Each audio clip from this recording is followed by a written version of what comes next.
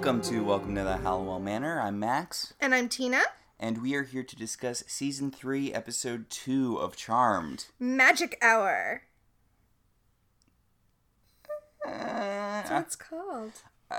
I'm just not entirely sure how it relates to literally anything in the episode.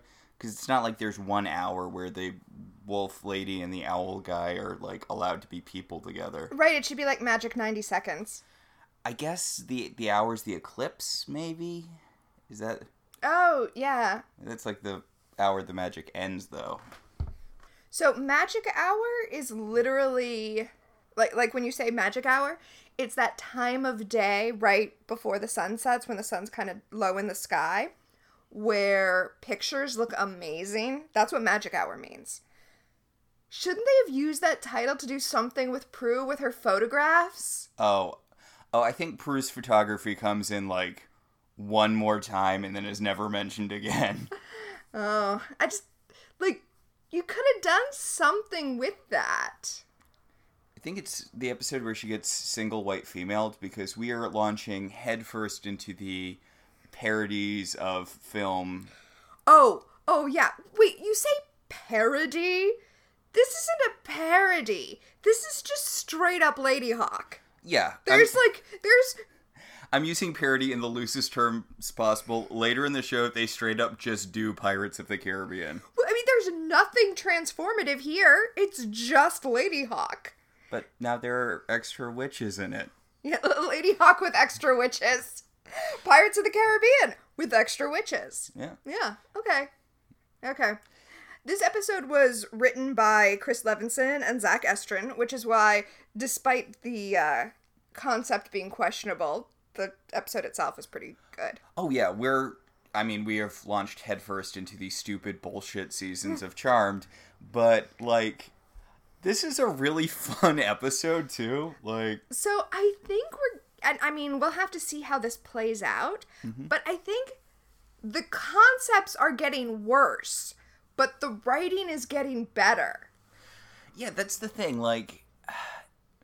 I mean, it's like this is just straight up Lady Hawk. Right, but it's like they found their groove as writers. Like, they really found all of the sisters' voices. And also, now that Constance and Burge is being pushed out, they're like, what if we just did Lady Hawk?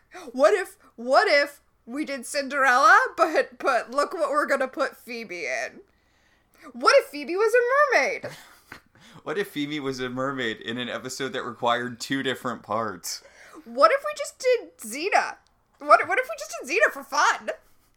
Which I believe was also 2 parts. Yes. You're talking about the Amazon thing. Yeah, right? I'm talking about the Amazons. So... sorry, I just wanted to throw out that this episode was directed by John Baring, who we've also seen a lot of. Yeah. Again, it's the weird thing where the show is finally getting kind of a... ongoing plot. Like, we've had little ongoing subplots, mostly romantic stuff. Prue and Andy in the first season, Piper and Leo in season 2, Piper, Leo, and Neighbor Dan in season 2. God, Neighbor Dan. But now we're getting into, like, oh, there is a big bad. There is more... I mean, I know we had Rex and Hannah, but really Cole is sort of the first active reoccurring villain. I thought you meant the Triad. Oh, yeah, well, the Triad. But let's be clear, Cole. Oh, Cole. That's my complaint about this episode. Not enough Cole. Not enough Cole.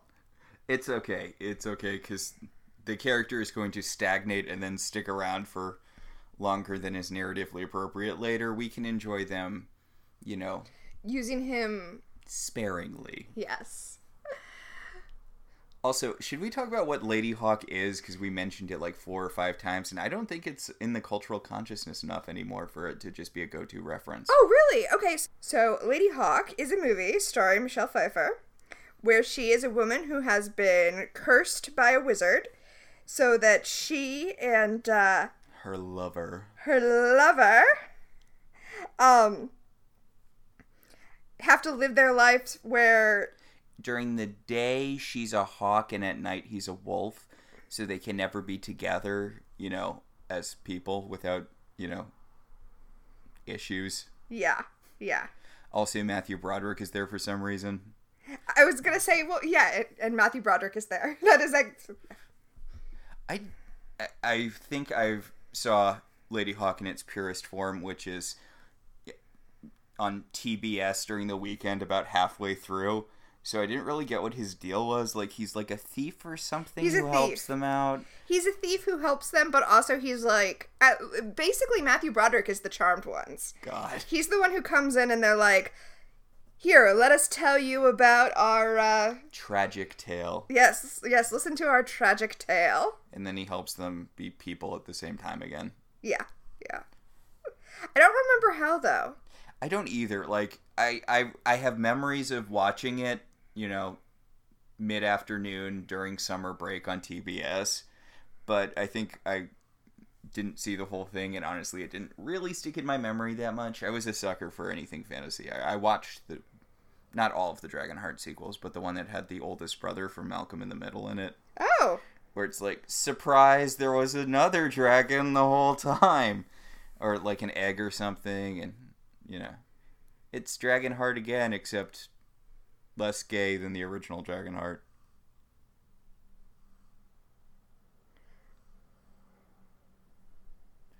Do you not think of the original Dragonheart as aggressively homoerotic? Between the dragon and the guy? Yeah. Okay, I can see it. It is, yeah, okay. I mean, I know it's a buddy movie. Buddy movies always kind of have that subtext to them because, you know, Hollywood only can write one relationship, and whether it's romantic or not tends to depend on the genitals of the people who are involved in it. That is accurate. Yes. So, Lady Hawk movie, like 80s fantasy movie. Lady's a hawk during the day, man's a wolf at night. Matthew Broderick's character, by the way, who is a thief, is called the Mouse, because he's like a thief who can get into places. You know... I was trying to see if Lady Hawk was based on, like, a fairy tale or something that would excuse this wholesale stealing of the plot. Yeah. But I see no such indication that it's based on a folktale. Later, Matthew Broderick would go on to play an actual mouse in The Tale of Despero. Oh, really? Matthew Broderick was in that? Yeah, he was the main character. I assumed, yeah. Yeah, mouse with large ears who wants to be a knight or something. I saw it, but I don't remember very much about it. He uses a sewing needle as a sword. Yeah. I know that from the book, though. I didn't watch the movie. I watched a lot of... Basically, every movie that came out when I was in high school I saw because I had a friend who worked at the movie theater, so I saw movies for free. Nice. I saw more of Pathfinder than I think any other person has. Do you remember Pathfinder? I was going to say, what's Pathfinder?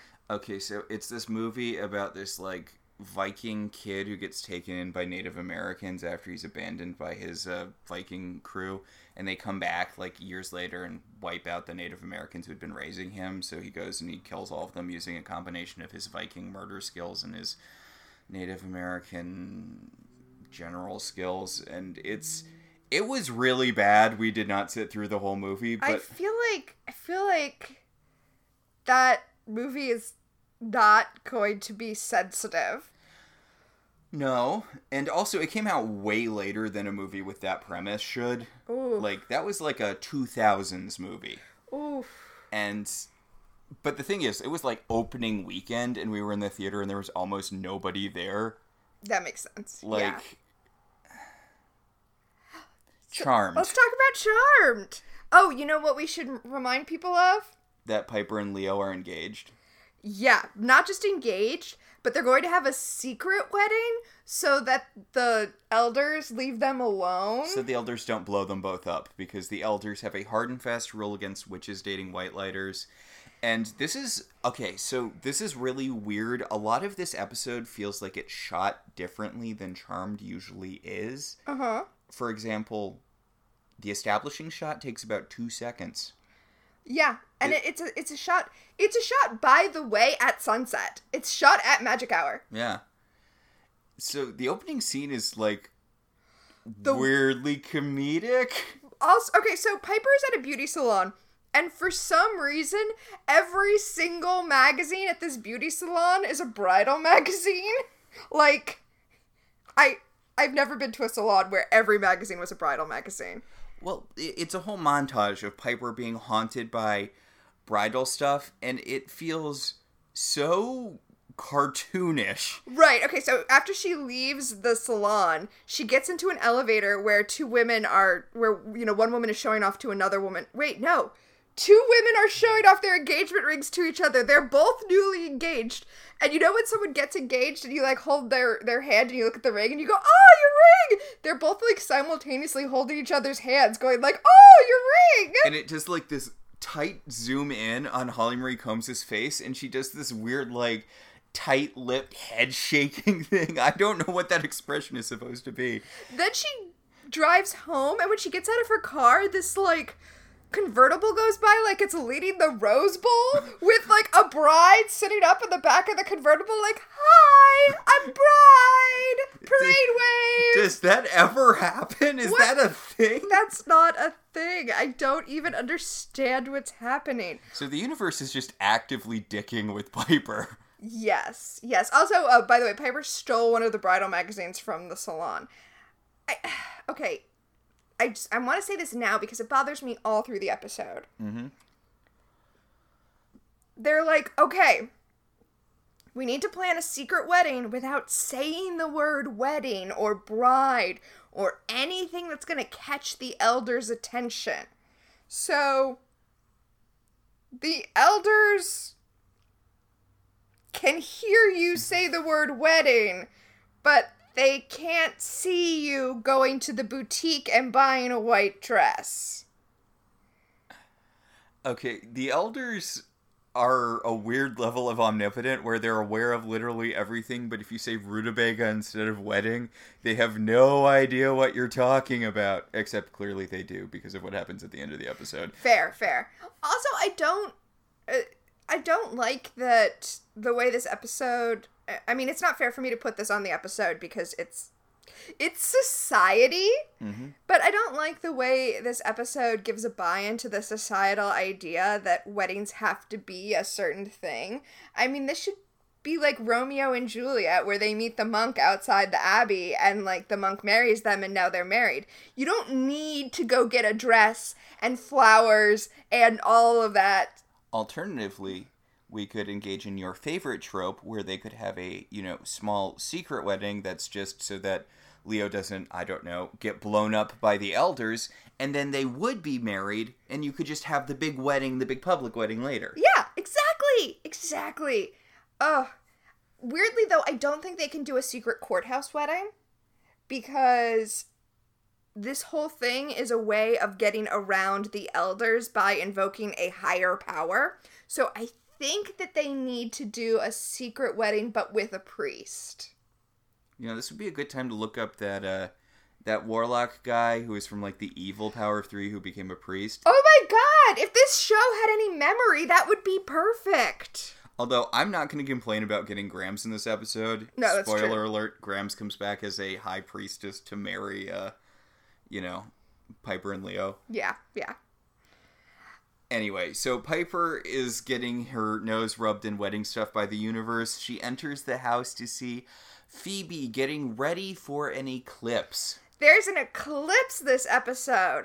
Okay, I feel like the director of photography in this episode was like, well, if we're going to call it Magic Hour, I'm going to use golden Magic Hour lighting through the whole episode because everyone looks amazing. Like, this soft golden light is beautiful.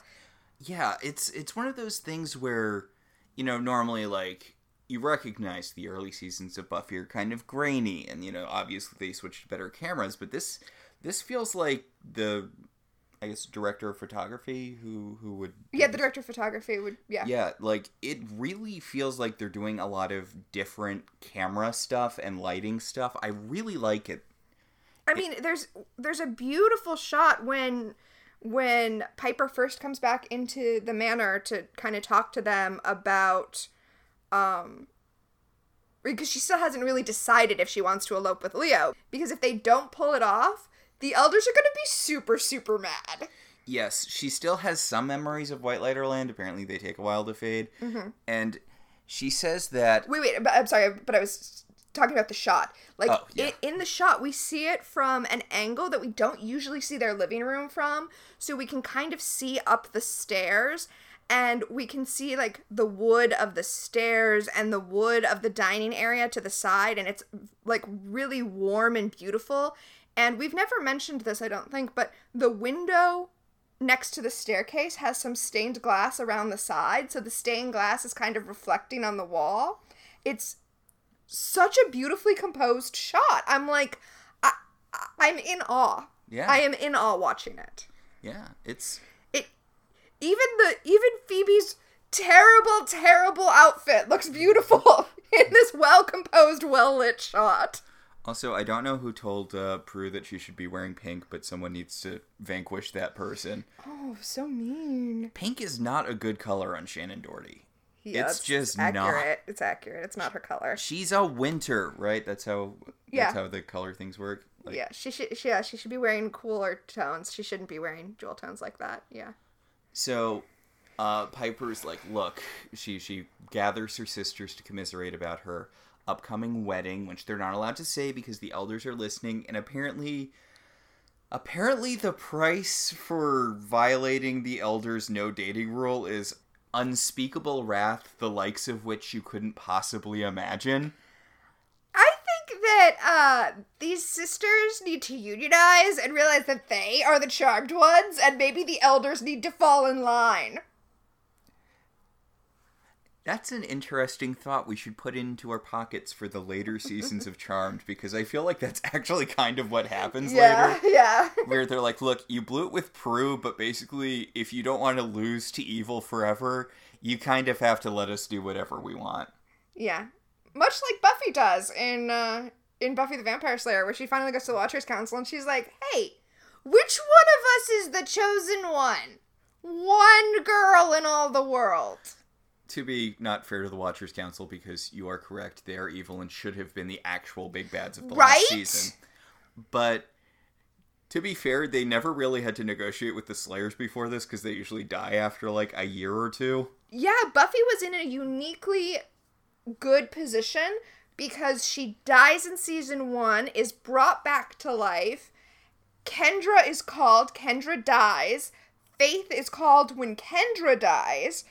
Faith is in jail. If Buffy dies, there will be no new Slayer called. No new Slayer will be called until Faith dies. Yeah. And Faith is off of the board for now. Faith is arguably way safer in prison than any other Slayer has been throughout the course of time. Yeah. I wonder if Faith had to do her cruciatum, or if, I mean, wasn't her cruciatum having an evil watcher? I mean, redundant, right? Nah. But this isn't the Buffy cast. This isn't Welcome to Sunnydale. Yeah, Piper is doubting, whether the wedding's gonna happen, and Leo's like, we should still, I'm looking for ways around it. I'm looking for ways where we can have this and not get blown up and then sent to super hell or whatever the elders are going to do to them. Right. So, this is not Welcome to Sunnydale. Do you know what this is? Welcome to the Hollowell Manor. I'm sorry, welcome to Hollowell Manor. I keep putting a the there. It's because I have a kid. As soon as you become a dad, you start putting the in the titles of things unnecessarily. Yes, but I was actually going to say this is Kit Watch 2021! Kit Watch 2021! I legitimately thought that we were done with this, With Kit? I thought we were done with this segment, but no, we have Kit Watch 2021, because the conversation about, marriage and unspeakable wrath is interrupted by Kit finding an owl on their porch, or rather a green-screened cat finding an owl on their porch. Well, I think Kit herded it onto the porch. Yeah. Yes. Kit has guided this owl. This is, I think, possibly the most proactive Kit's been outside of maybe the Cursed Painting episode. And even that was just Phoebe strapping the counterspell to her collar and then throwing her into the Cursed Painting. That is what she did. Yeah, so Kit has herded this owl onto the porch, and the owl turns into a naked man! Remember, you can do side butt on, not primetime, but network TV. Yeah. Side butt is totally kosher. Apparently. Not to go to Buffy again, but, as we know from When Angel Came Back from Hell, and also basically all of Spike's stuff in the, 6th season. Ah, yes. James Marster described his costume for the 6th season as basically a sock. It's weird that you can do side butt but not full butt. Like, who Who quantifies what is an acceptable amount of ass to put on TV? I mean, the FCC, standards and practices, like, keeps people in line, but if they step out of line, it's the FCC who comes down on them. Which, I remember a story about this from Hannibal, a show which we should watch. There was a bit where there's a guy who's being tortured by Hannibal or whatever, and you can see his butt crack. And they're like, you can't do that. That's not an acceptable thing. You can't see this man's butt crack. So they filled it with blood. Like, they covered it with blood so you couldn't see it anymore, and that was fine. God. And I'm like, who made that decision? Who's like, oh, okay, as long as we can't see the butt crack, it's fine. Also, you can see butt cracks in comedies, so that's okay. As long as you're not possibly going to be sexually aroused by a rear end. Well, also, you can see a penis in an R-rated comedy as long as it's not erect. That's legit the rule.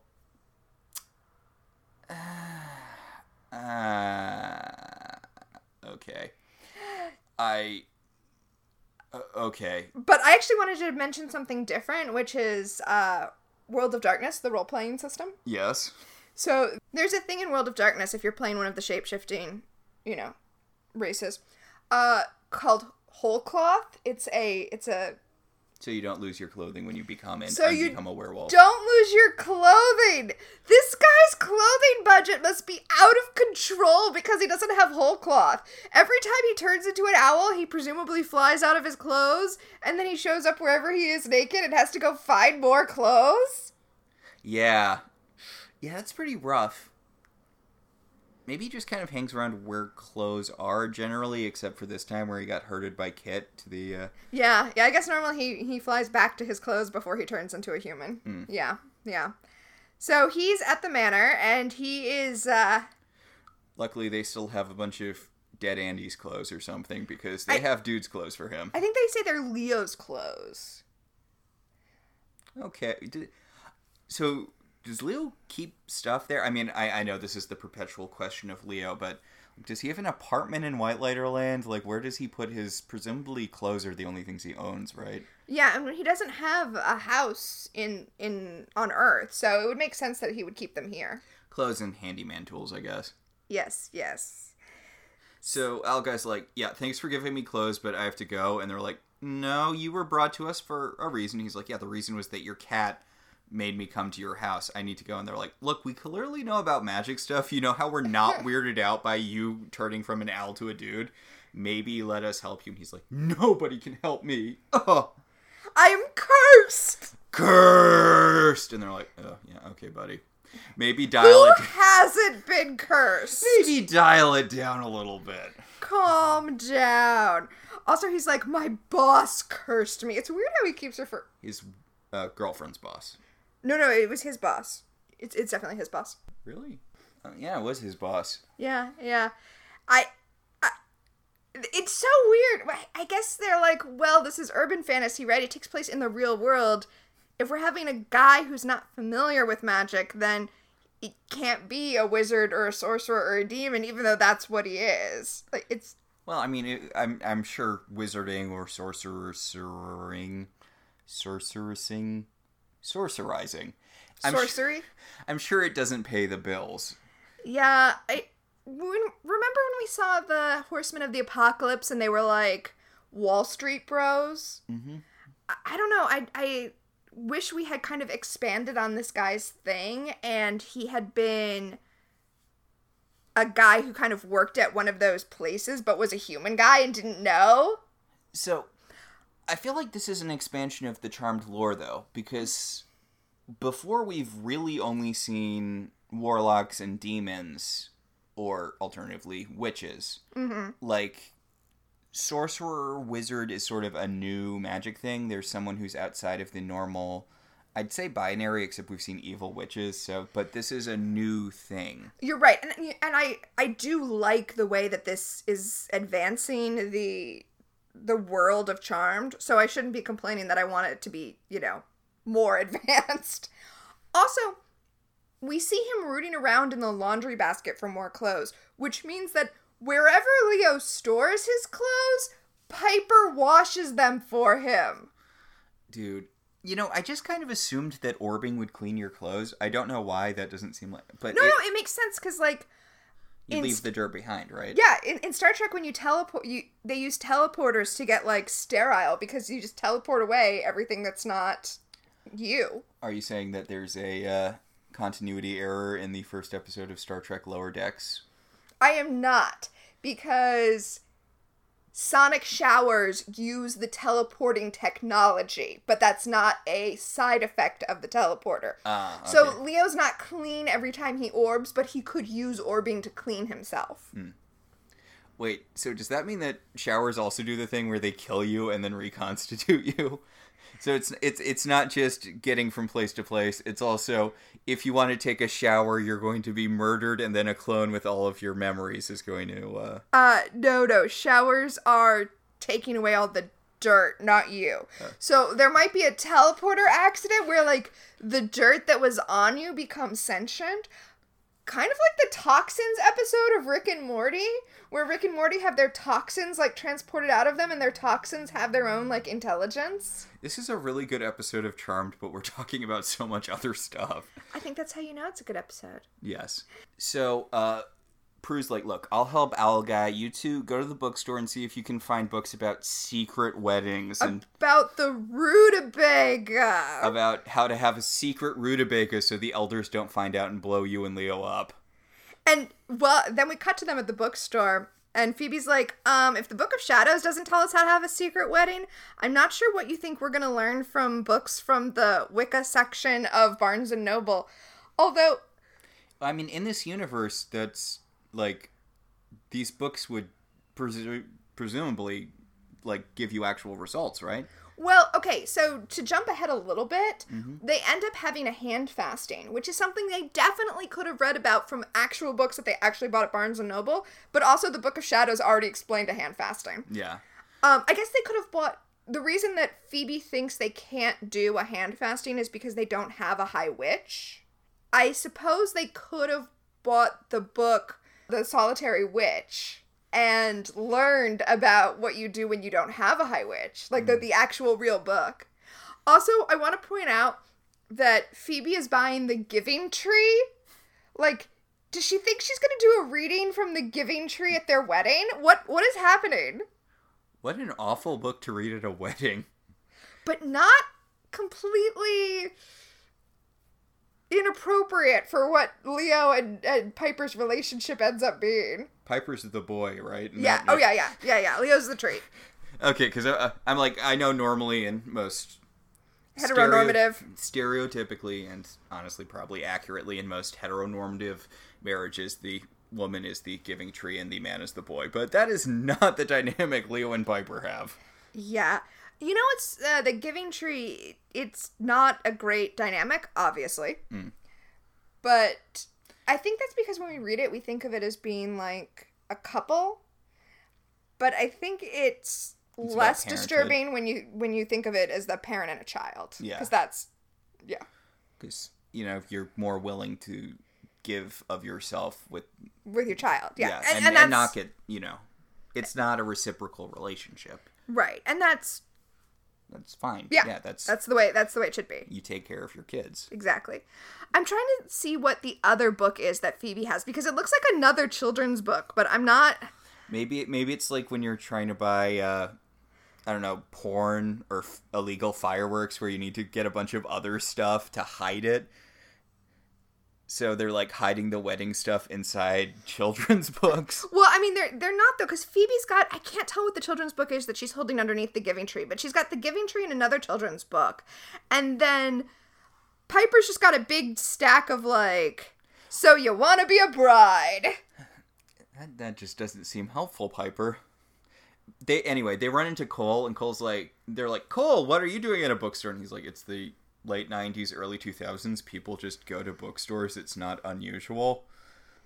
But they're like, no, seriously, you need a reason to be at a bookstore. And he's like, fine, I'm reading about serial killers for, like, a case that I'm working on. Yeah, I'm reading about criminal psychology because apparently attorneys are also supposed to be profilers. I don't know. Okay, so Piper's book is a fake book. I hope. I hope this is not a real book and that it's like a mocked up cover. Mm-hmm. The book is called How to Keep Your Wedding Hush Hush. And here's the thing. If you need a book that thick to tell you how to elope, I feel like at that point a book's not going to help you. I kind of wish that they had never found out that Cole was a demon, because I love the dynamic here where Cole's like, so, planning a secret wedding, huh? And they're like, oh, it's for our cousin. And he's like, mm-hmm. Our cousin Mimi. Yeah, because Piper's like, it's for me. Me. Our cousin Mimi. And Cole's like, Jesus Christ, how are we having this much trouble killing you? They're like, why are they so bad at hiding things? Anyway, Cole uses his magic we see to swap out which books are in which bags so that he'll have an excuse to go see Phoebe again. I want to point out, because we didn't mention it last episode, but... Wait. Yeah? I'm sorry. When Cole switches the books, we get a really good look at the other book in Piper's bag, and it's called The Secret to Eloping, and the cover image is like a window with a ladder, like someone snuck out of their bedroom window to go elope.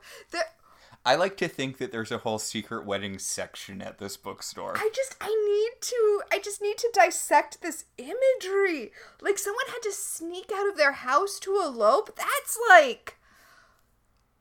There's a lot to unpack there. What is this, an early Taylor Swift song? God, now I'm sure those are fake books. It can't possibly be a real book. I refuse to even check to see if it's a real book. So we didn't really talk about it last episode, but I do want to point out that Phoebe has vaguely gone blonde. Yeah, we did mention it last episode, but yes, Phoebe has gone blonde. So does that mean she's going to fall? Is this more of a, foreshadowing her becoming the Queen of Hell? Because you know the thing about charmed and blonde women. They are evil or dead. Yeah. Yeah. And I feel like Phoebe, honestly, I feel like Phoebe dies way less than the other sisters.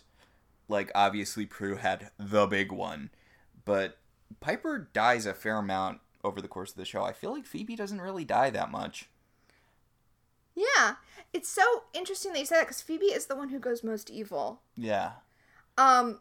So yeah, it definitely is foreshadowing that. On TV tropes, they identify one of the tropes as, one of the tropes is brunette, blonde, and redhead. Mm-hmm. And they identified that with Phoebe being a blonde when Prue dies, and we get Paige. And we get Paige, who's a redhead. Not at first, but though. Sometimes is a redhead. At certain points, we will have that dynamic, that brown... It's weird because it's never all at the same time. Yeah, that is weird. There might be like one episode, one 90-second period. Much like in this episode. So, I love Cole looking at I just love him looking at the books and going like, really? Because Cole is, the thing is, as I said at the beginning of the episode, we're getting into the silly bullshit things, but Cole's such a serious character, and when he has to interact with the goofy bullshit stuff, it's gold. Yeah, he enhances and kind of underlines how ridiculous certain aspects of this show are in a way that's very pleasurable. Like, way later in the show when he's like... When he's his own dumb bullshit? Well, when he comes back from... when he comes back from Super Hell and they're like, oh, he's crazy now and he's trying to kill himself, but he can't because he's too powerful. And he's having this plot which should be, super, heavy and dramatic. And then it's like, but now Phoebe's a sexy mummy and she's doing a sexy mummy dance in his depression apartment. Like, he's just on the couch He's got, like, old Chinese food smeared all over his face. He's just staring at old episodes of I Love Lucy, and then Phoebe teleports in a sexy mummy outfit and just starts dancing on top of his depression table. Okay, let's not think about how dirty this show's gonna do Cole, and just enjoy having Cole proper here while we have him. Or the superhero episode where he's trying to prove that he's a good guy to get Phoebe back. And they're like, whatever, Cole, we don't care, we're superheroes now. This show. Oh. Anyway, over at Evil HQ, the evil boss is like signing, like he's so bored with evil. And he's like bored signing documents in blood. And his henchling, that's a word, right? Sure.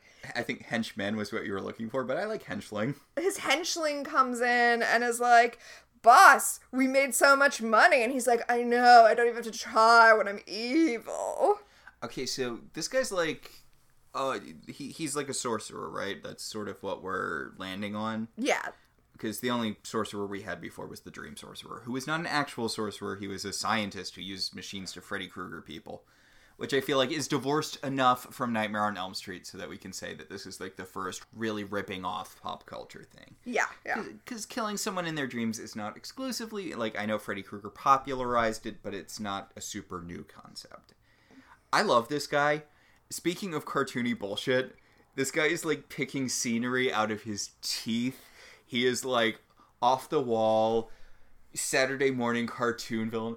It's so boring making money when you're evil. One of his henchmen annoys him, so you know he's evil because he just blasts him away. And he's really burning through the henchmen. By the way, the reason I brought up he's a sorcerer, right, is because it seems like his henchmen are Darklighters.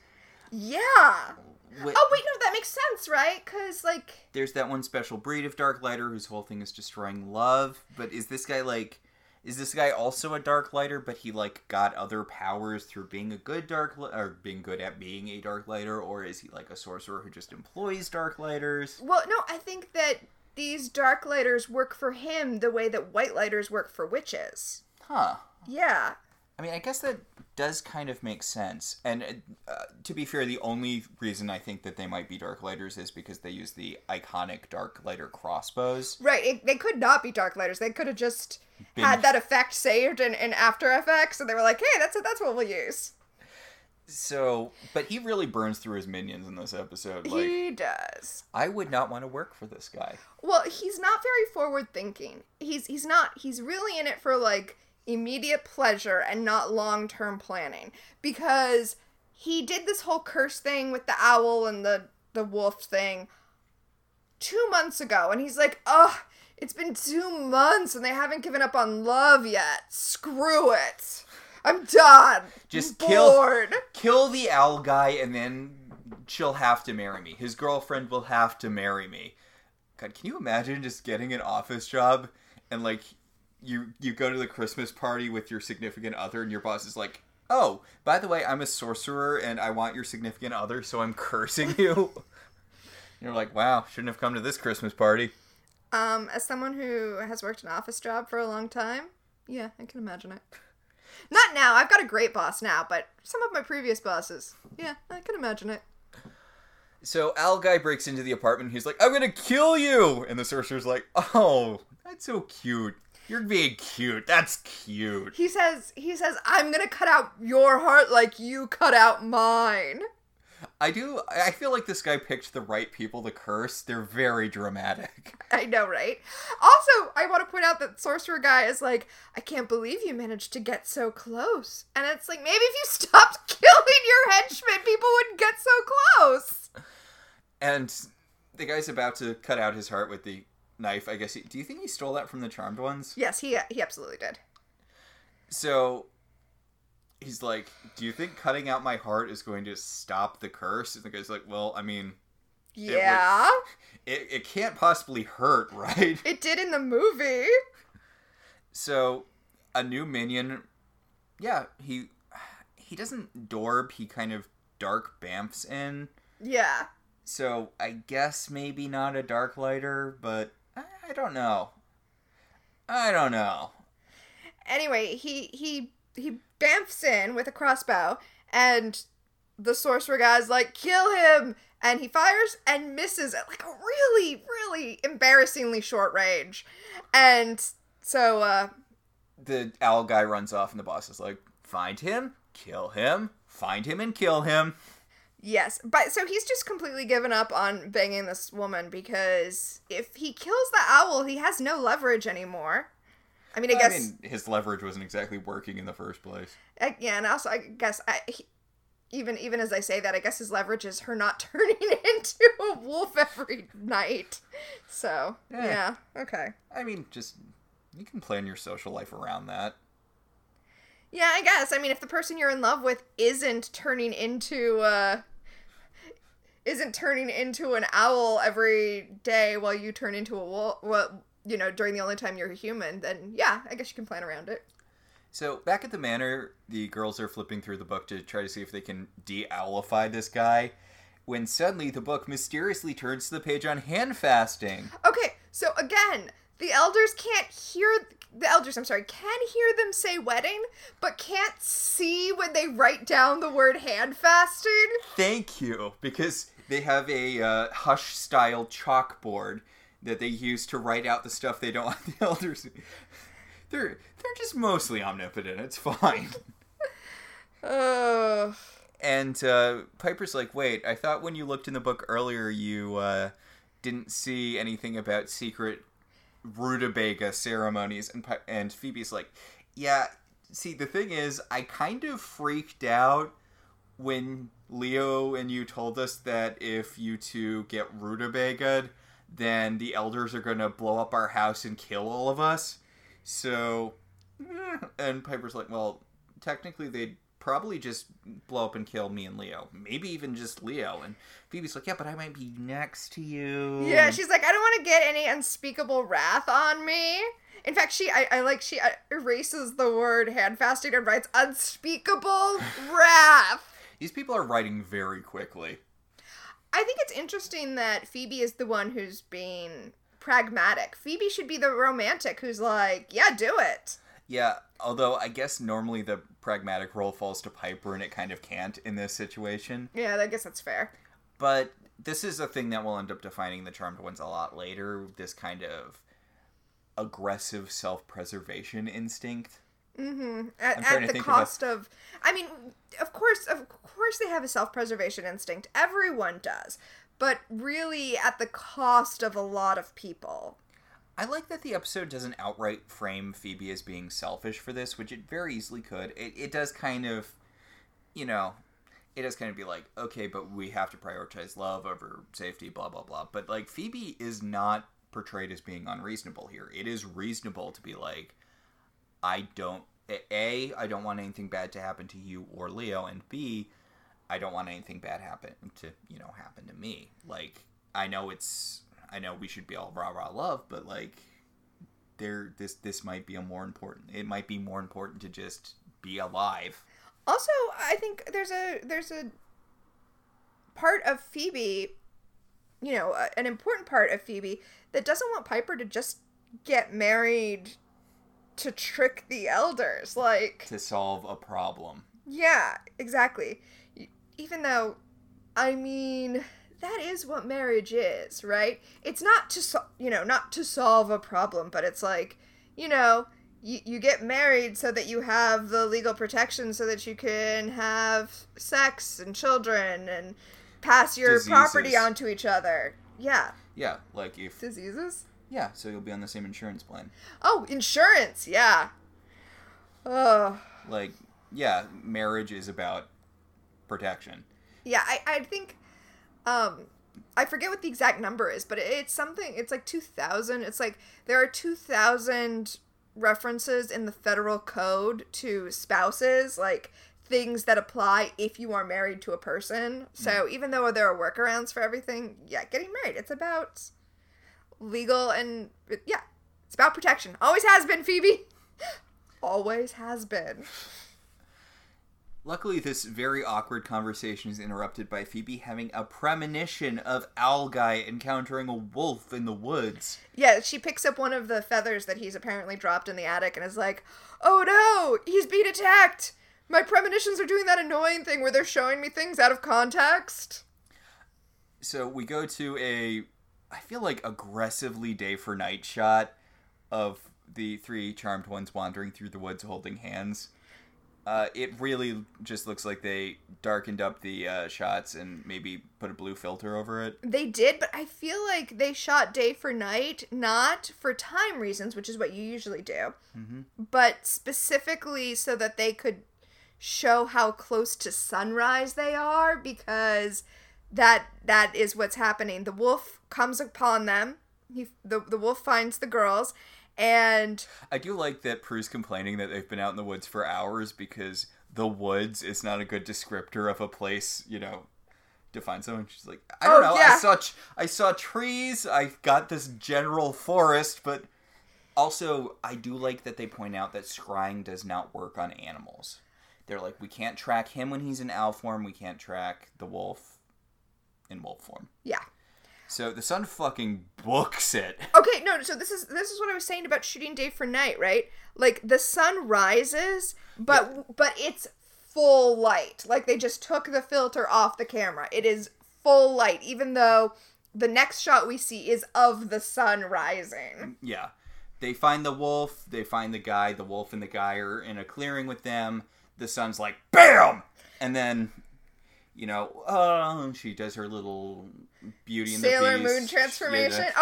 No, Beauty and the Beast is more appropriate than Sailor Moon, yes. Fiona from Shrek. Yes. Rises into the air, light swirling around, except not because this is Charmed and there's no way in hell they could afford that. Right? I'm kind of disappointed more stuff doesn't try to do that in live action. That would be a cool thing to see in live action. Well, I showed you the Beauty and the Beast ride in Japan where they have the animatronic that does it. It's I can't even tell how they do it. It's amazing. I saw this thing about the over-reliance of CG in movies these days being a union thing because there's all of these, there's not really protections in place for people who are doing, like, CG stuff. I mean, that makes sense. We know how abused the CG houses that did Lion King and Sonic the Hedgehog were. Yeah, and it's like, you don't have to worry about the union stuff you have to worry about when you're doing practical effects because they had years to build in those protections, which is just incredibly depressing. And also, bring back practical effects, a lot of that stuff straight up looks better. It really does. I know no one cares about this at all, but someone pointed out there was a big running thing for the 15 seconds the Inhumans TV show was a thing where they have, the giant CGI lockjaw, the giant CGI dog, for those of you who aren't familiar with the Inhumans, that nobody touches at any point in the show. Oh. And it's like, really? You couldn't put some, like, fake dog fur on a plank and have a character petting it? Like, you just always have to have the CG version of the dog, so no one ever touches the dog. There's a point, apparently, where the dog gets hit by a car and it has to happen off-screen because they couldn't have it. Oh, that sounds terrible. I mean, the whole Inhumans TV show was a bad idea in the first place, which it didn't need to be. As someone else pointed out, you could do a really good Inhumans TV show, but it would have to be Game of Thronesy, and you would have to not be married to the main characters being protagonists. They can't be good people because the Inhumans, functionally as a concept, they are not good people. Well, I mean, that's Game of Thrones. No one's a good person. Yeah. Apparently. Don't want to get into that. Yeah, okay, yeah. So, anyway. Charmed.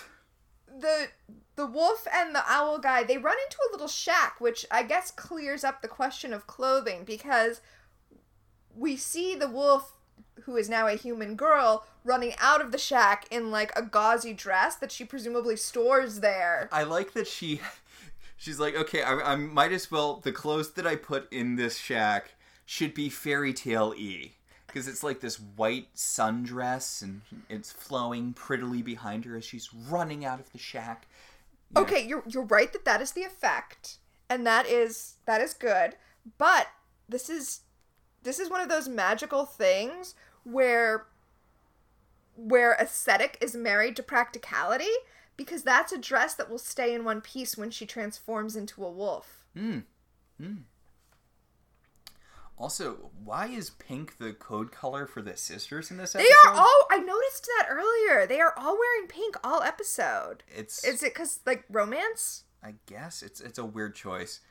So, the wolf lady's like, oh, leave me alone. You don't understand. There's so much going on. And Prue's like, yeah, we get it. It's not difficult to understand. They're like, Owl Guy wanted us to talk to you and tell you that he loves you. And it's like, no, he did not. Liars. And she's like, I'm going to give up. I'm going to tell the sorcerer that he can have whatever he wants because I need to save Christian. And I'm like, oh my God, Christian is the perfect... It's Christopher. That is a perfect name for a dude who gets turned into an owl. Like, that is just fairy tale enough. And, God, I love this. I love this so much. The Darklighter guy bamfs in midair, and he does a flip out of his bamf. Right, that was completely unnecessary. He could have bamfed onto the ground, but he bamfed into the air so that he could do a flip.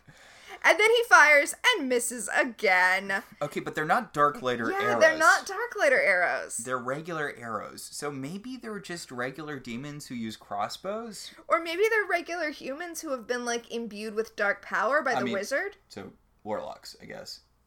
I guess that is what a warlock is. I mean, but warlocks usually get them from, killing witches, but also from demons. So I guess if you were a powerful enough sorcerer, you could probably just imbue minions with... Huh. I wonder if Christopher had kept working for him if he would eventually have gotten that whole gig. Oh, yeah, that's... I mean, we saw how, like, muscular he was when we saw him naked on the front porch. So, yeah, he was probably being brought up to be another guy. Oh. That puts an interesting spin on him being an innocent who's being helped. Because he is an innocent. He has not done anything wrong. He has not chosen evil. But clearly he was the kind of person that the sorcerer thought could be persuaded. I don't know, I feel like that's kind of giving the sorcerer a lot of credit. This guy seems like he might have more magic power than brains. Yeah, fair. So, they bring the innocent lady back to the house. There's a very brief reference where Prue's like, it's just like in that movie, and I'm like, don't reference Ladyhawke. Don't reference Ladyhawke, the story you are directly ripping off. Yeah, that doesn't excuse it. But Piper pulls Phoebe to the side, and she's like, hey, you seem kind of antsy about the whole secret rutabaga thing, and Phoebe's like, okay, look, I love you and I love Leo, but I really don't want you to be blown up, and I don't want to be blown up. And Piper, being way more reasonable than I think she is at any point in the series. I mean, we're still in the early seasons where Piper is a fairly reasonable person. She's like, look, if you're not comfortable with this, I won't do it. It's fine. Okay, I don't see that as her being reasonable. You see this as her seeing an out? Yes! She doesn't really want to do it! I mean, it could be read either way, I guess. But yeah, that's how I read it. So, Wolf Lady sees a note from Owl Guy on the fridge, and she's like, we used to leave each other notes like this all the time in the beginning. But the beginning 2 months ago, by the way. It's only been 2 months. God. But it's harder to maintain a long-distance relationship. And Prue's like, yeah, I'm in a super long-distance relationship. My only serious long-term reoccurring love interest is dead. If you don't count Jack Sheridan, which, No, it's just Andy. Yeah. So, I keep thinking that this lady, I don't think she is like one of the daughters from Seventh Heaven, because she has kind of that vibe to her. But she does have that vibe. She is not, though. We'll get to it in Premonitions. Oh, yes, we will. But she looks out the window, and the owl's like, "Arr!" They play a lot of owl noises unnecessarily. We get that he's an owl. I think it's really interesting that he's an owl during the day, you know. When he should be asleep. Does he just not get any sleep? I mean, I guess normally he sleeps as a dude. No, I think he sleeps as an owl and moves around as a dude. He just sleeps during the day, even though owls are nocturnal. Wait, owls do sleep during the day. Yeah, yeah. I think he sleeps during the day as an owl. But I think this was a good choice because you shouldn't see an owl outside during the day. Like, it adds to the uncanny nature of the curse that if he's out and about, it's because he's not a normal owl. I think that she should just lean into this. They should stay a couple, and she should just be that weird owl lady during the day. Can you be a couple if you only have, like, a few seconds a day where you're both humans? Well, I don't think they have a few seconds a day. But yeah, sure you can. I mean, it would basically be like an online relationship, except you can, pet the other person's fur and or feathers. I guess. I mean, they keep their human minds in the bodies. Yeah. They could just learn to communicate through... Yeah. They could make this work. If they really wanted to, they could make this work. I mean, other than the fact that the more they make it work, the more the sorcerer guy's going to get bored and try to kill them. Yeah, which... That is itself a problem. I feel like 2 months is sort of a good amount of time for them to start being like, okay, this is not tenable long term now. And there's no end in sight. Yeah. So, she has this speech. Wolf Lady gives this long speech about how it seems like love should be enough, but when there's so many obstacles, then you have to wonder, at a certain point, isn't it better to just give up on love? And Piper's like, this feels really directed. Piper's like, oh, this relates to my thing! And it's funny how much more benefit of the doubt you're giving Piper this episode than I am. And Prue gives a double meaning speech about how love's always worth it, and that's why I'm not going to have a serious love interest for the rest of my time on this show. But, love's always worth it, and I have a dead boyfriend, guys, and actually I don't think she references Andy, which she does should. Not. But she's like, love's always worth it, and you never know how much you miss it until it's gone, and it's like, this would be a good time to bring up your dead boyfriend, but... Yeah. So I really wish that this sorcerer guy was reoccurring. He's not a good actor, but he's a fun actor. I mean, he could have been our Lana Parrilla. I mean, Lana Parrilla is a good actress who was uplifting bad material. This is a guy who does know how much he needs to lean into being a cartoonish bad guy. Yes, I guess by Lana Parrilla I meant that much like Lana Parrilla in Once Upon a Time, he completely understands the assignment. He knows where he is and what he's doing. So what if his henchman comes in with a dead owl? I love this because he's like, you brought in a dead owl. The thing is, the magic wouldn't last, until... It wouldn't last after death. So, unless there's a really small dead human dude in that bag, it looks like you didn't do the assignment. And then he burns the guy to death with magic. It is the guy who did, a flip out of the... Yeah. And then he... Now, did the guy think... I mean, he must have thought that he killed the right owl, right? Oh, no, I 100% assume that he was like, oh, I'm gonna get blown up if I don't bring back something. Oh, okay. I feel like this is a woodsman bringing back a deer's heart situation. Which always kind of bothered me, because I was like, wouldn't a deer's heart look a lot different than a person's heart? And then I was like, you know what? I'm sure you didn't know what hearts look like. The evil queen isn't going to know the difference. In some versions of the fairy tale, he brings back a heart made out of marzipan. In some of the more modern retellings where, oh, we can't kill a deer, the kids will freak out. It's literally his job. Yeah.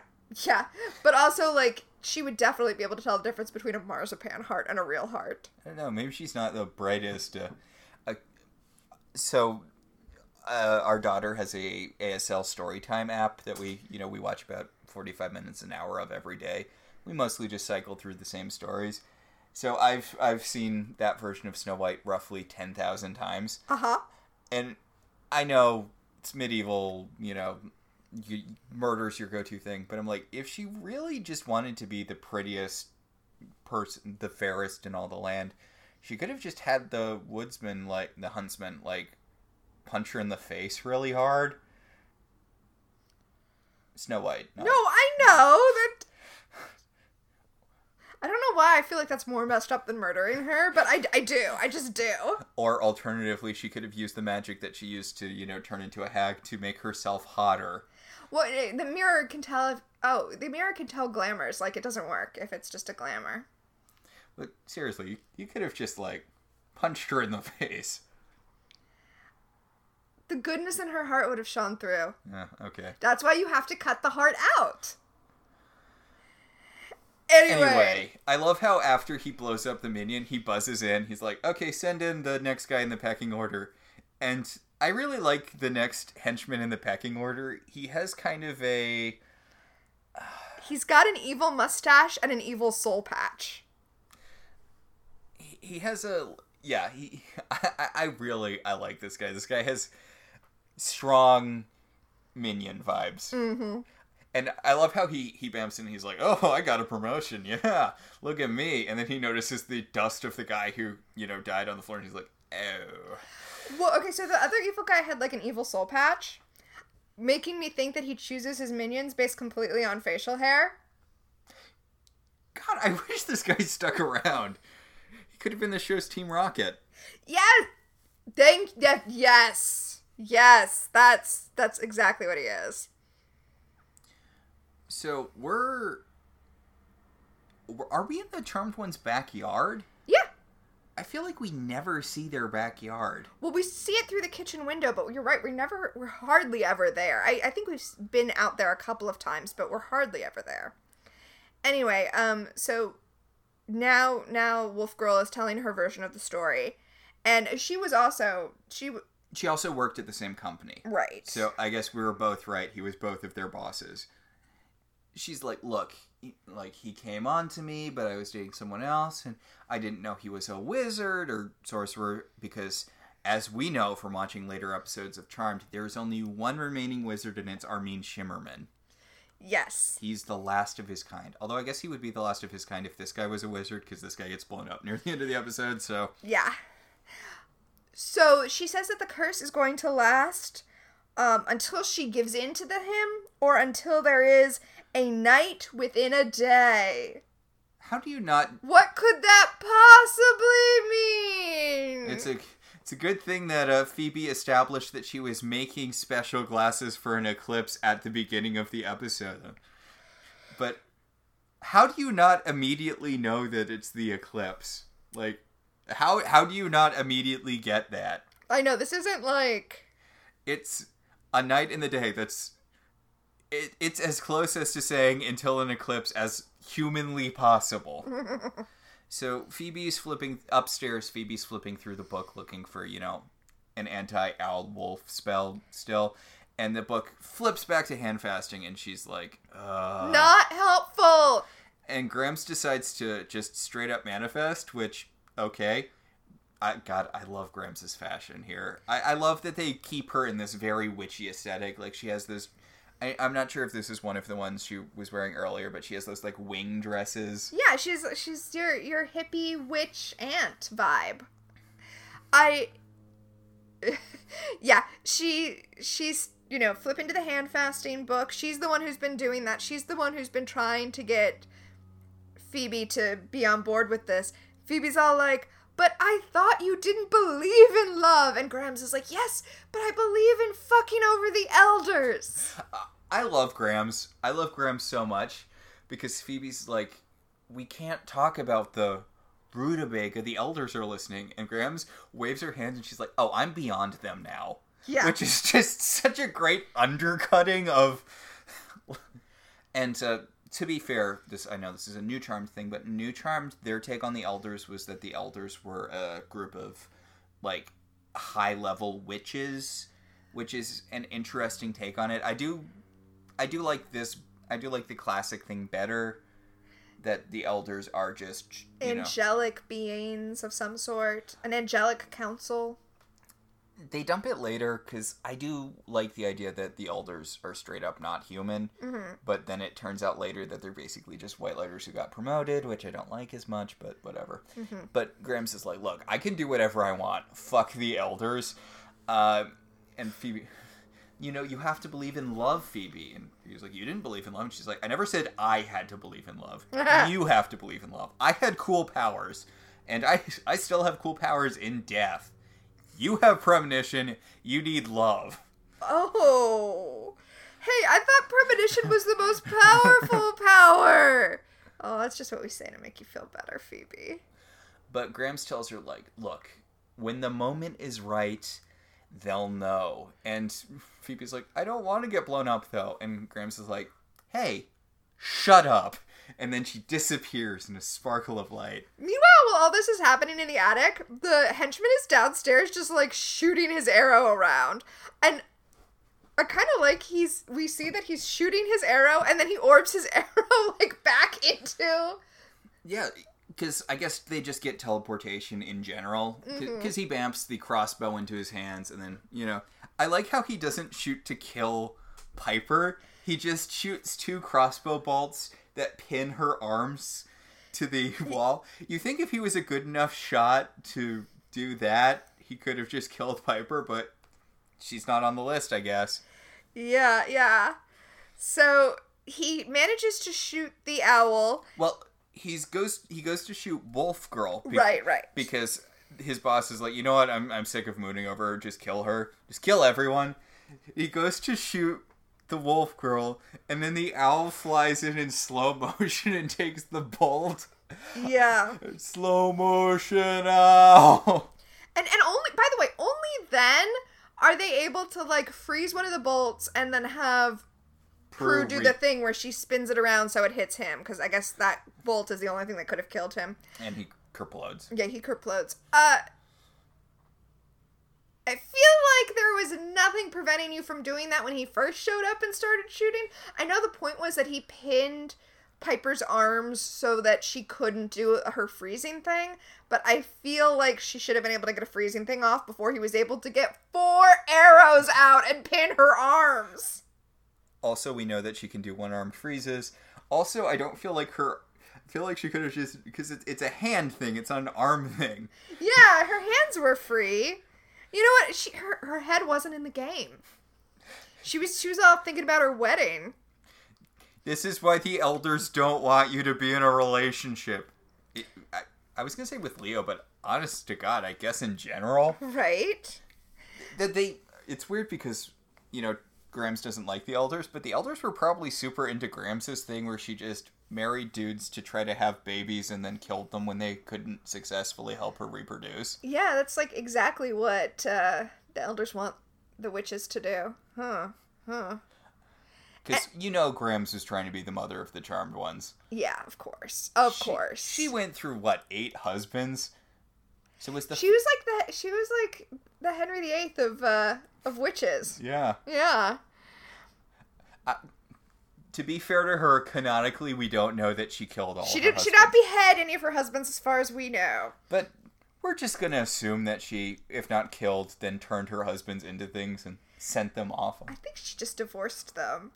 Because she didn't have to found a whole new church just to divorce them. Like, she already lived in California, so she already had no-fault divorce. Wait, when was she getting married to all these people? Because the girls were children in the 70s. When... California was the first state to have no-fault divorce. Mm-hmm. Wait, no, that's not true. Nevada was. But California was one of the first states to have no-fault divorce. And I think it was in the 70s. Yeah, but Patty was already fully grown in the 70s. Grams would have been getting married in, the... Oh, you're right. Yeah, she didn't have no-fault divorce. I mean, she could have been going to Nevada for divorce all the time. I think she probably She's kept up a little apartment in Nevada so she could go over there and get her no-fault divorce.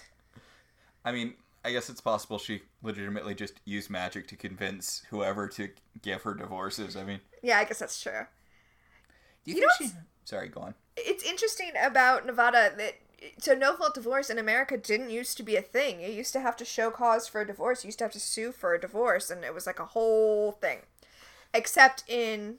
Nevada. So there used to be like a trope in fiction where, you know, you would go to Reno to get a divorce.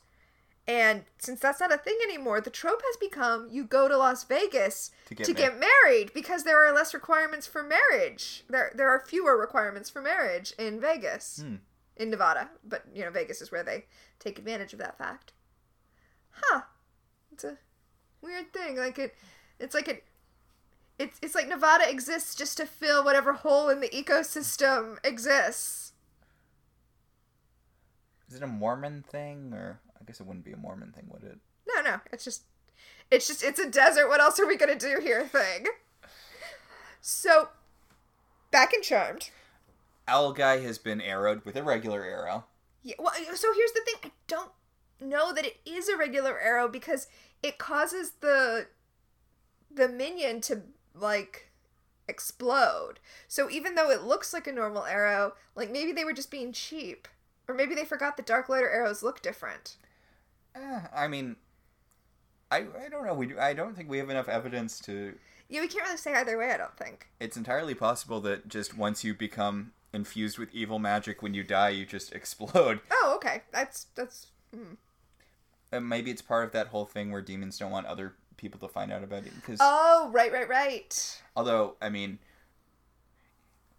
if you mostly just look like a normal dude and you die because of an arrow, that is a thing that kills normal. No, but if it was just like a thing where when you die your body explodes, no matter what, just because, you don't know that you're going to die from a normal human death. Yeah. Now, the owl is super tiny for an owl. Mm-hmm. And the arrow is ginormous, and it's true that if you get shot with an arrow, you should not pull it out. This is an accurate thing. If you absolutely need to pull the arrow out for some reason, and you don't pull it out till you get medical help.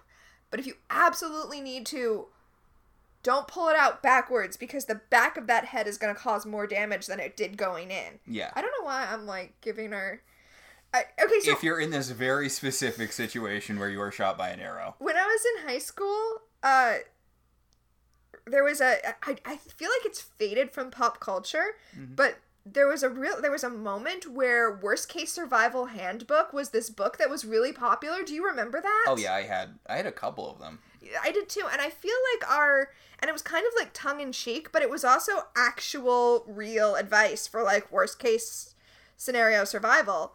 Yeah, I had a real one, and I had, like, an aggressive joke one.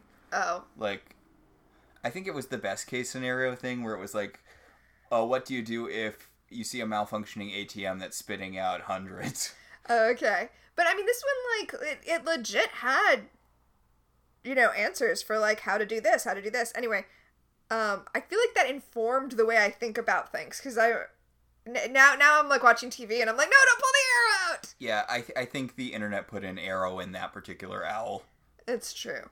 But the point is, even though they're doing the right thing and not pulling the arrow out, it looks ridiculous because it's a tiny owl with a giant arrow sticking out of it. Yeah, it looks like an arrow that has a big fuzzy ball at the end of it. And feathery ball. They've wrapped the owl up in a little towel. It's very sad. And Leo's like, oh, I can't heal him. I can't heal animals. He's an animal. They call Leo. They're like, don't worry, we know a healer and he'll be able to fix this up. Like, and Leo bamps in and he's like, oh, I'm sorry. The elders have a no healing owls rule. Yeah, I can heal pipes. I can heal pipes. I can heal signs. I can heal clothes. tea. But not owls. And which, by the way, bullshit. Because he's not an owl. He's a human. Honestly, I mean, I know it's probably outside the purview of White Lighters, but I feel like they should probably be able to lift curses. That feels like it should vaguely fall under the umbrella of healing. No, I mean no, that's magic of a kind I don't think they have access to. I'm okay with them not being able to do that. Honestly, I feel like the Charmed One should have had a spell in the book that's about reversing this sort of... We know they can turn animals into people. We saw it earlier. Well, maybe they do have a spell about that, but Phoebe couldn't find it because Grams was too intent on talking about Piper's wedding. I'm just saying, Phoebe could have definitely reused the animal into people spell from that one episode where she turned those animals into people. Phoebe could have written a spell to do it. She's good at that. Although I'm pretty sure it's a rule that only the person who casts the curse can undo it. This would be doing a new magic thing.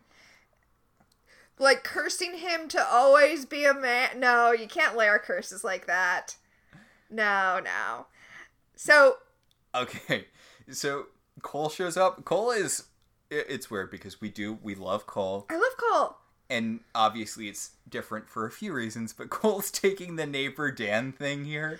Oh. Where he shows up and Phoebe's like, you can't come into the house. We're, naked. Everyone's naked in the house. You can't come into the house because Prue and Piper are naked. And Cole's like, Pretty sure I wasn't asking to come into the house, but okay. He's like, I brought your books back about having a secret wedding. I need my books about serial killers back, please. And he starts to follow her into the house. So my joke was wrong. And Phoebe's like, I know you have to wait out here. But I am attracted to you. It's just there's a sister thing going on that she says that her sisters got into a fight and trashed the house, which is the worst excuse I can think of, because what? Like, the images that brings to mind, it would be less suspicious to just bring him in and let him see the owl with the arrow in it. Where's my mac and cheese? I mean, it makes more sense to be like, we came across this owl and we're trying to take care of it because we're nature lovers. Like, some asshole hunter shot it. Like, my sisters got into a fight and trashed the house like WWE up in here? All of her chairs are broken because Piper and Prue were just breaking them on each other. Just, what? So Kit is 100% not doing her job here, but to be fair, she's been relegated to green screen stock footage. Yeah. And Leo comes out and is like, hey, what's up, man? And Cole's like, nothing. I'm Cole. Gonna bang Phoebe and make her the queen of all evil. And Leo's like, cool. And they shake hands, and then, Cole leaves. Because Cole leaves, and Leo got white lighter jizz all over Cole's hand. Cole's got white lighter residue on his hand. His hand is just covered with glowing sparkles, and he's like, gross, gross, gross, gross, gross. I love this so much. Then he detaches his shadow like he's Peter fucking Pan and is like, go send a report, Shadow. And the shadow, sails away to send a report. I love Cole. I seriously wish they never found out about Cole and he, married Phoebe and was just evil subtly.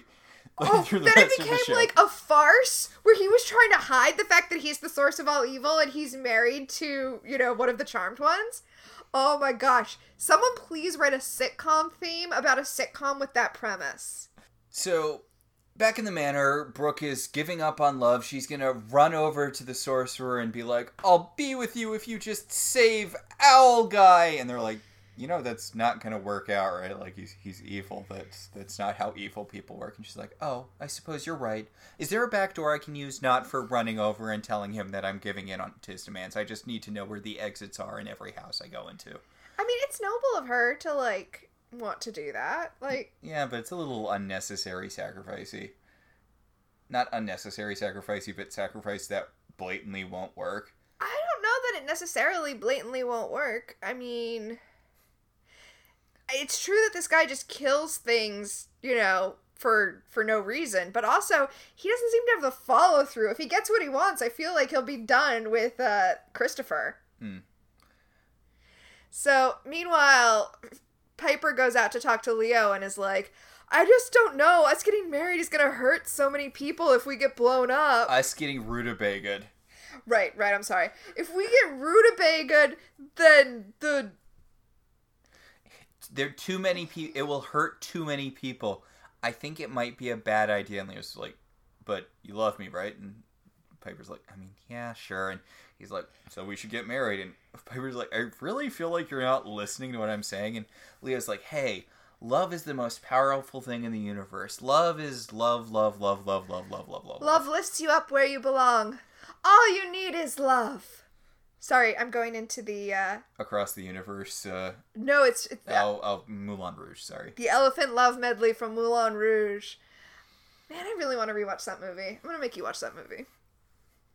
Willow doesn't watch the last 10 minutes so she can pretend to have a happy ending. I'm assuming she also skips the first 5 minutes. Of Moulin Rouge? Yeah. It's a thing Tara talks about in Buffy, where she says Willow doesn't watch the last 10 minutes so she can pretend Moulin Rouge has a happy ending. Oh, I like that. Yeah. But don't you also have to skip the beginning of Moulin Rouge? No, it's not that kind of frame story. We see it being written, but it's not like It's not like this is how I It's- met the girl who died. Yeah. So Phoebe runs out to where Leo and Piper are having their, not even argument, kind of meandering discussion about whether or not to get married. And she holds up the chalkboard and it says, "You have my blessing." And then she holds the chalkboard up to block out the eclipse. It looks kind of like she's trying to block out the elders from being able to... Right?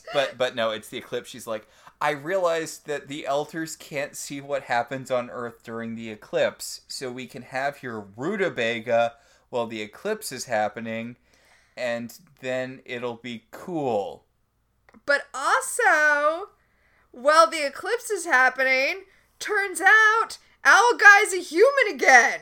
So now Piper has to choose wedding or saving these two people. Yeah, because Wolf Lady, if she had stuck around for 2 more minutes, I know, the whole situation would have been resolved.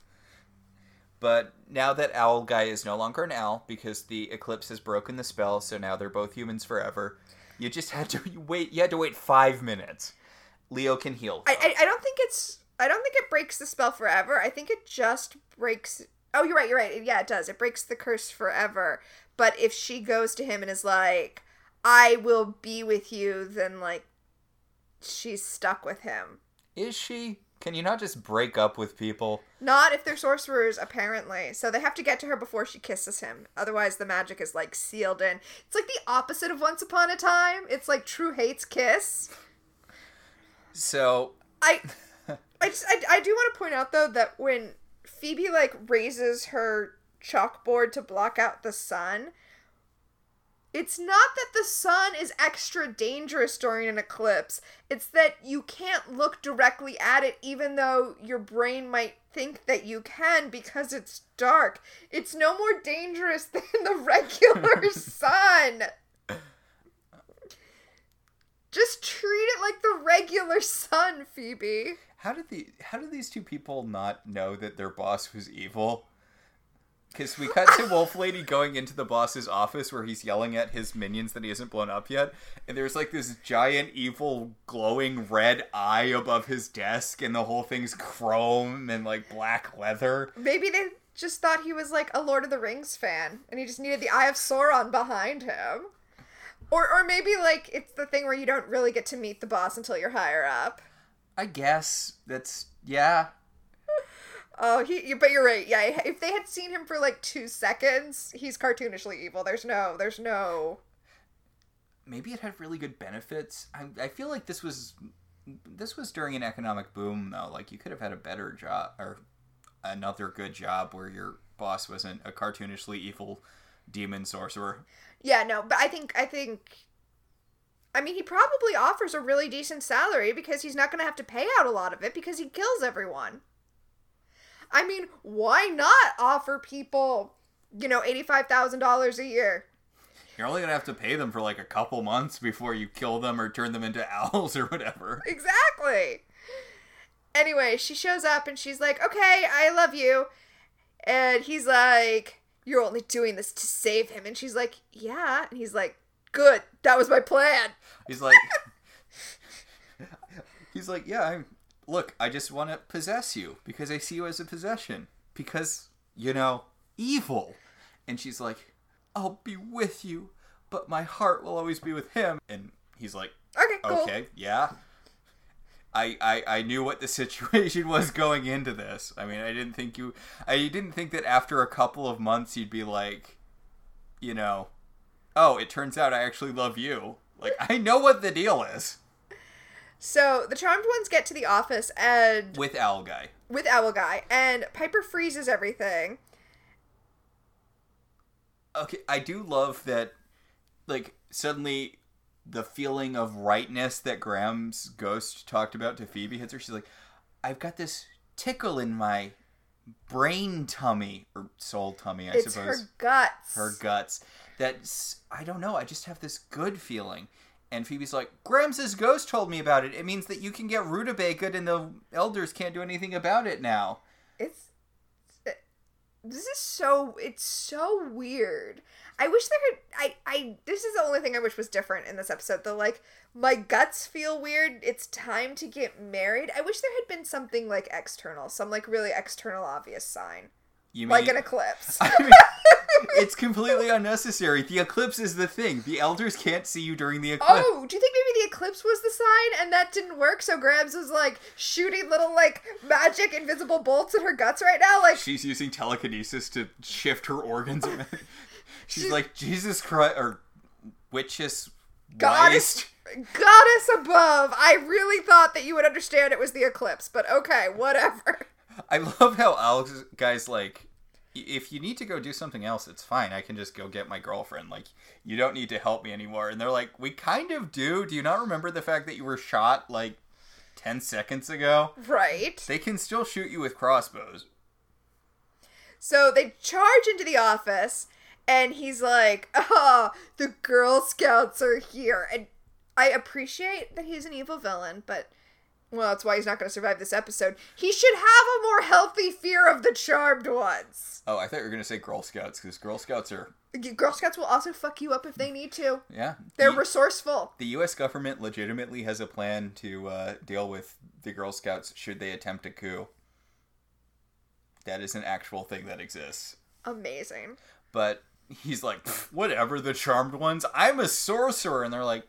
well, you may not be afraid of us, but are you afraid of true love? And then the dopey-ass Christopher walks in. Dopey-ass Al guy walks in. He's like, oh, Erica! Or whatever her name is. She seems it's like... Brooke. Brooke. God. Oh my God.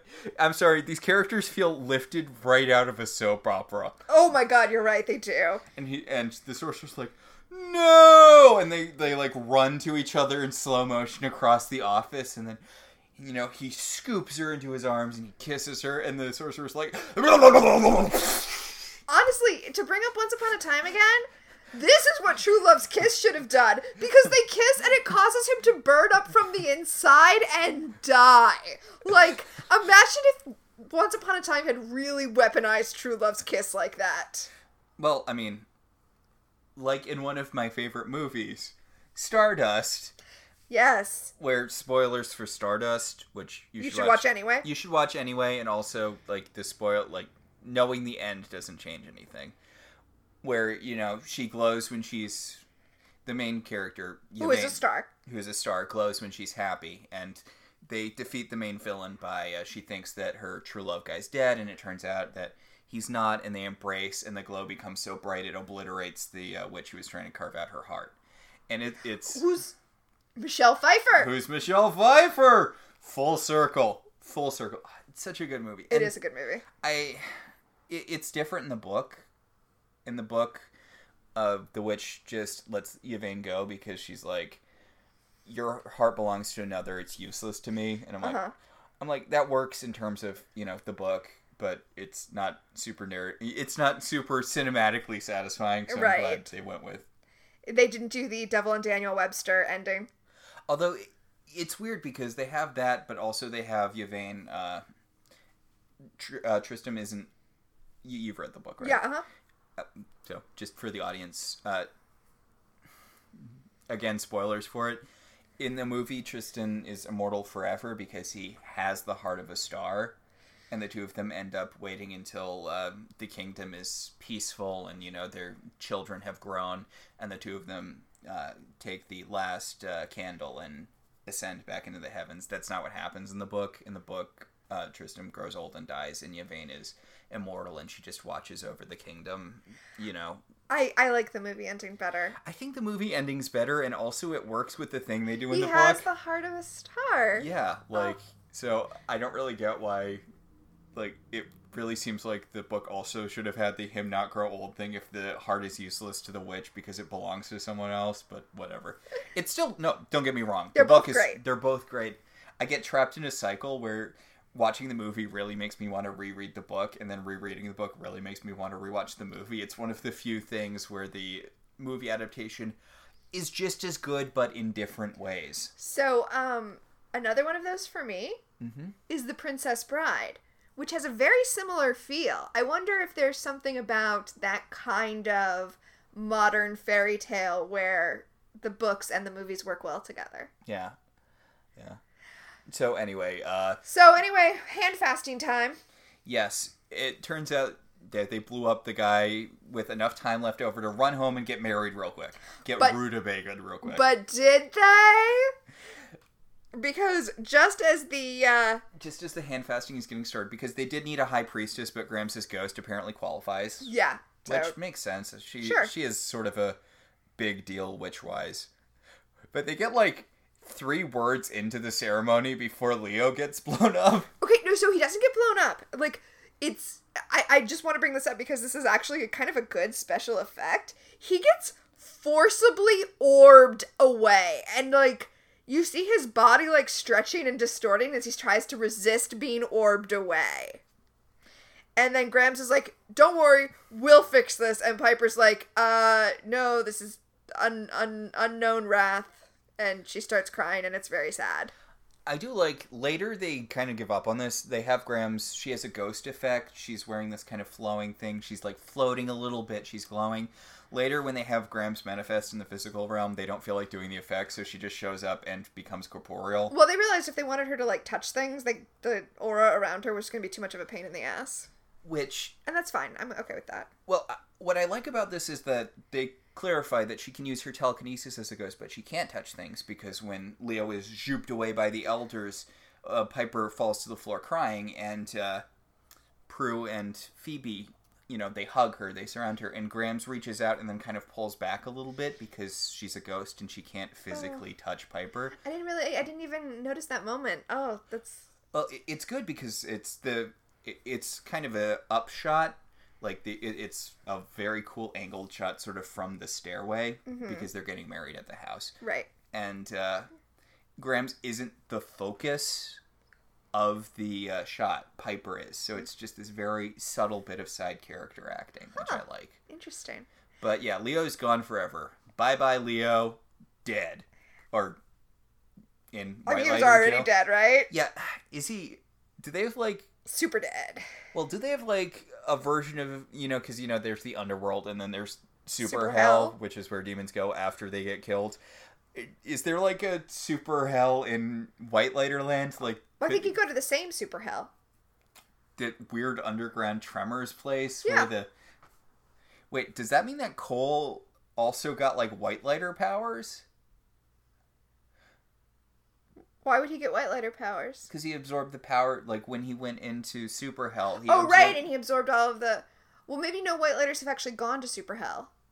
Well, I just figured there's, a good version of super hell where they stick, the White Lighters who aren't evil but break the rules too much. I don't know, a giant... Like Sam? Yes.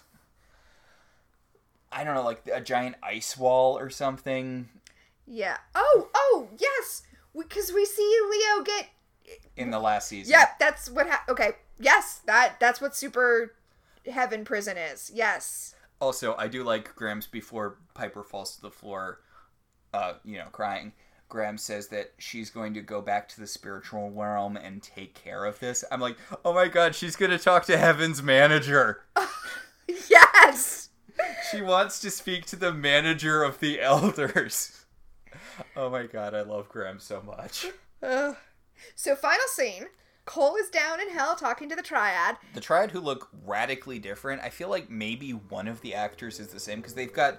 Before it was 3 old dudes, right? And now it's one old dude and 2 younger dudes. Well, I think there's a bunch of people in the Triad, and they need 3 to make a quorum. They just swap them out. Yeah. Actually, I think that is what they end up going for when they bring back the Triad in the last season, where they're like, you can never kill the Triad because... It's an idea. Which is stupid. It just means, it's just random demons. It's not different than it. Sorry, go on. Cole is like, all right, I'm on it. I'm going to seduce Phoebe and it's going to be great. And they're like, yeah, lots of people have tried that and they all got vanquished. And Cole is like, but have you seen me? Phoebe is totally in love. No worries. I mean... He's not wrong. Cole is head and shoulders above the other people who have tried to kill the Charmed Ones or tried variations on this scheme because he's not a total idiot. I'm trying to think of a nice way to phrase this, but Cole's biggest superpower is basic common sense. I thought you were going to say basic competence. Oh, yeah, no, he's a competent person. He didn't send a genie after them? God. So, I know we talked around the episode a lot. We talked about a lot of other stuff, but I genuinely really love this episode. I found it very enjoyable. Yes. It's a lot sillier than the show usually is, although it hasn't quite, taken this sharp turn into complete cartoony bullshit. I would say that it's sillier than the show used to be because we are on our way to some complete cartoony bullshit. But I don't know, it's good because all of the characters are still taking the situation seriously. The situations are getting goofier, but all of the characters are behaving seriously in this situation. Yeah. Outside of Piper's weird, face when those two women are showing each other their engagement rings. What was up with that sequence? It was ridiculous, but I loved it. I loved every moment of it. So, yeah, this was a really good episode. So, the next episode we're going to talk about is called Once Upon a Time. Yeah, it's just that was the show. Yeah. And speaking of... It's not the stupid Cinderella thing. That is still quite a ways off. Yes. But speaking of saying that the girls should unionize, the plot description from Peacock is Prue and Phoebe try to save a girl's life. Piper goes on strike. Oh, this is the fairies episode. Yeah. Oh, this is the fairies episode. Do you remember the thing with the fairies episode? Only little kids can see fairies, so Phoebe and Prue cast a spell that gives them the minds of children.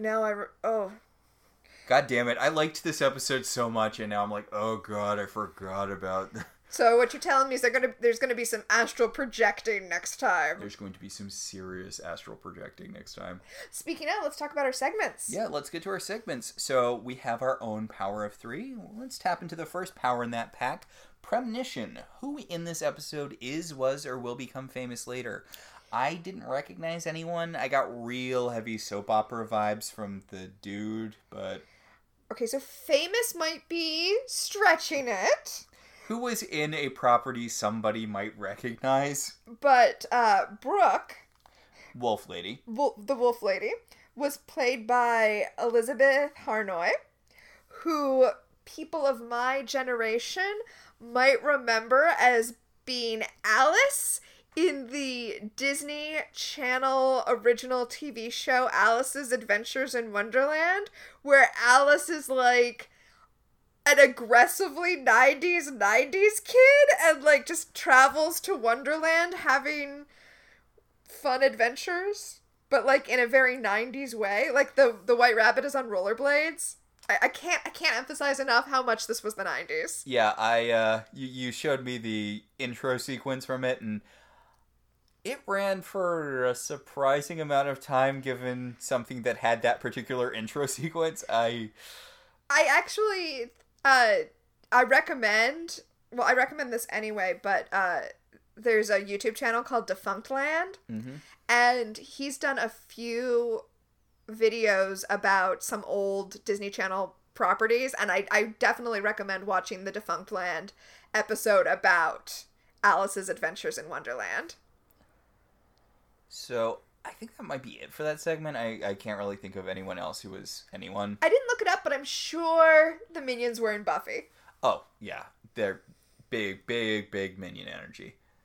So that'll take us to our second segment, Time Freeze. What specifically dated this episode for you? I have one. Do you? Oh, gosh. I don't have one in particular.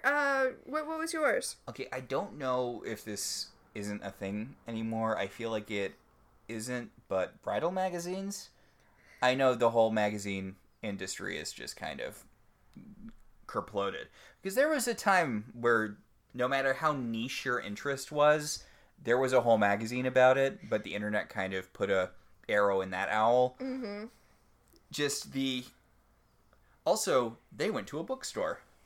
They did go to a bookstore. You know, it's funny. I don't think of bookstores as being a time freeze thing. Well, because we live in Portland, home of like one of the greatest independent bookstores in the world, Powell's. But yeah, brick and mortar bookstores. I mean, I know there are still things out there, but there was a period where they were aggressively in vogue. I spent most of my teenage and honestly college years just hanging out at Barnes & Noble's reading. Yeah, same here. In fact, in my hometown, the Barnes & Noble that we used to hang out at, a Borders bookstore, which is out of business now, Borders bookstore literally opened up next door to it, and they both did well until, you know, the whole chain Borders went out of business. I know this is also Corona, but I feel like one of the many, many bad things about the kind of ubiquitousness of Amazon is that they got rid of, you know, Borders and Barnes & Noble as spaces where you could just exist. Like... Okay, like... Thirds... Yes. Spaces that where you can just congregate. Like, even Barnes & Noble isn't perfect because it's still a place where you're kind of expected to buy things, but they used to have, like, huge, overstuffed, comfy chairs where you could just sit and read for hours and nobody would do anything. I remember when they started to move those chairs out because they wanted to discourage people loitering in the bookstore.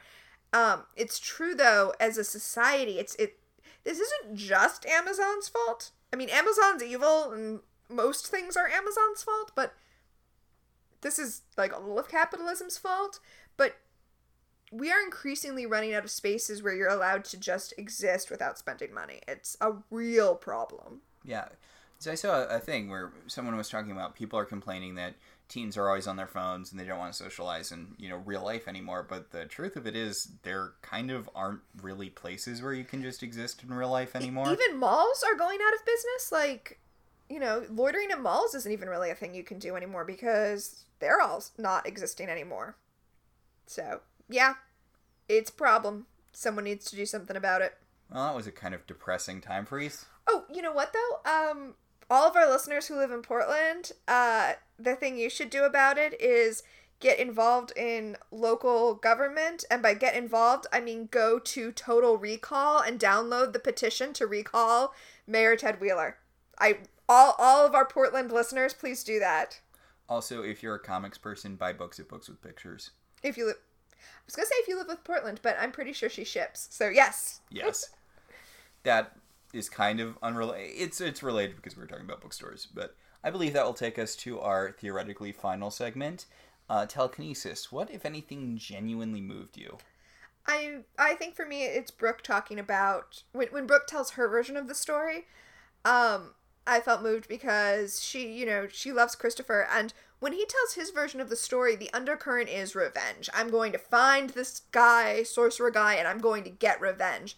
Whereas Brooke's undercurrent is kind of the guilt and responsibility that she feels for everything that happened, and none of it was her fault, so I feel so much for her in that moment. Yeah. My telekinesis is... Again, it's very little, but just the fact that Grams kind of reaches out for Piper and then pulls back a little bit. It's so good, and it's such a small thing. I'm almost entirely sure that it wasn't directed. It's just Jennifer Rhodes, right? That's the actress who plays Grams. Jennifer Rhodes is a very experienced actress. She's been, in the game for quite some time, and she knows how to make the most of her screen time. Mm-hmm. So do we have either one of our secret segments? Speaking of... Jennifer Rhodes, my levitation, where I'm just like, yes! Kick ass! Levitation, our secret power. What made you just so jazzed? What lifted you up? Jennifer Rhodes, Grams being like, I will fix this. Yeah. Get him, Grams! And, of course, our other secret power, astral projection. What made you cringe so bad you wanted to leave your, physically leave your body? I actually didn't have one this episode, did you? Mine was the opening, the opening thing where the universe is throwing bridal stuff in Piper's face. Oh, see, I loved that. I wasn't going anywhere. All right, I believe that'll about do it. I believe that will do it. our show is partially listener supported. If you want to be one of those supporters, you can go to our Patreon page at patreon.com/welcome to television. I just recently did a short series, just little 10-minute episodes talking about every Christmas episode ever, available to patrons only. Christmas in July. Yeah, Christmas in July, exactly. We'd like to thank our current $5 and above patrons: Beryl, Patricia, Sam, Cassidy, Alex, Alicia, Ryan, Maricruz, Rosa, Javier, Benjamin, Kyle, Kate, and Jen. If you'd like to support the show in other ways, you could always rate and review us on Apple Podcasts. It helps other people find the show. If you want to talk about this episode, or any episode of any television show, you should join our Facebook group, Welcome to Television. We can also be contacted at I Love TV Zines on Twitter, or at ilovetelevisionzines@gmail.com. So until next time, I'm Tina. And I'm Max. And this has been Welcome to Hallowell Manor.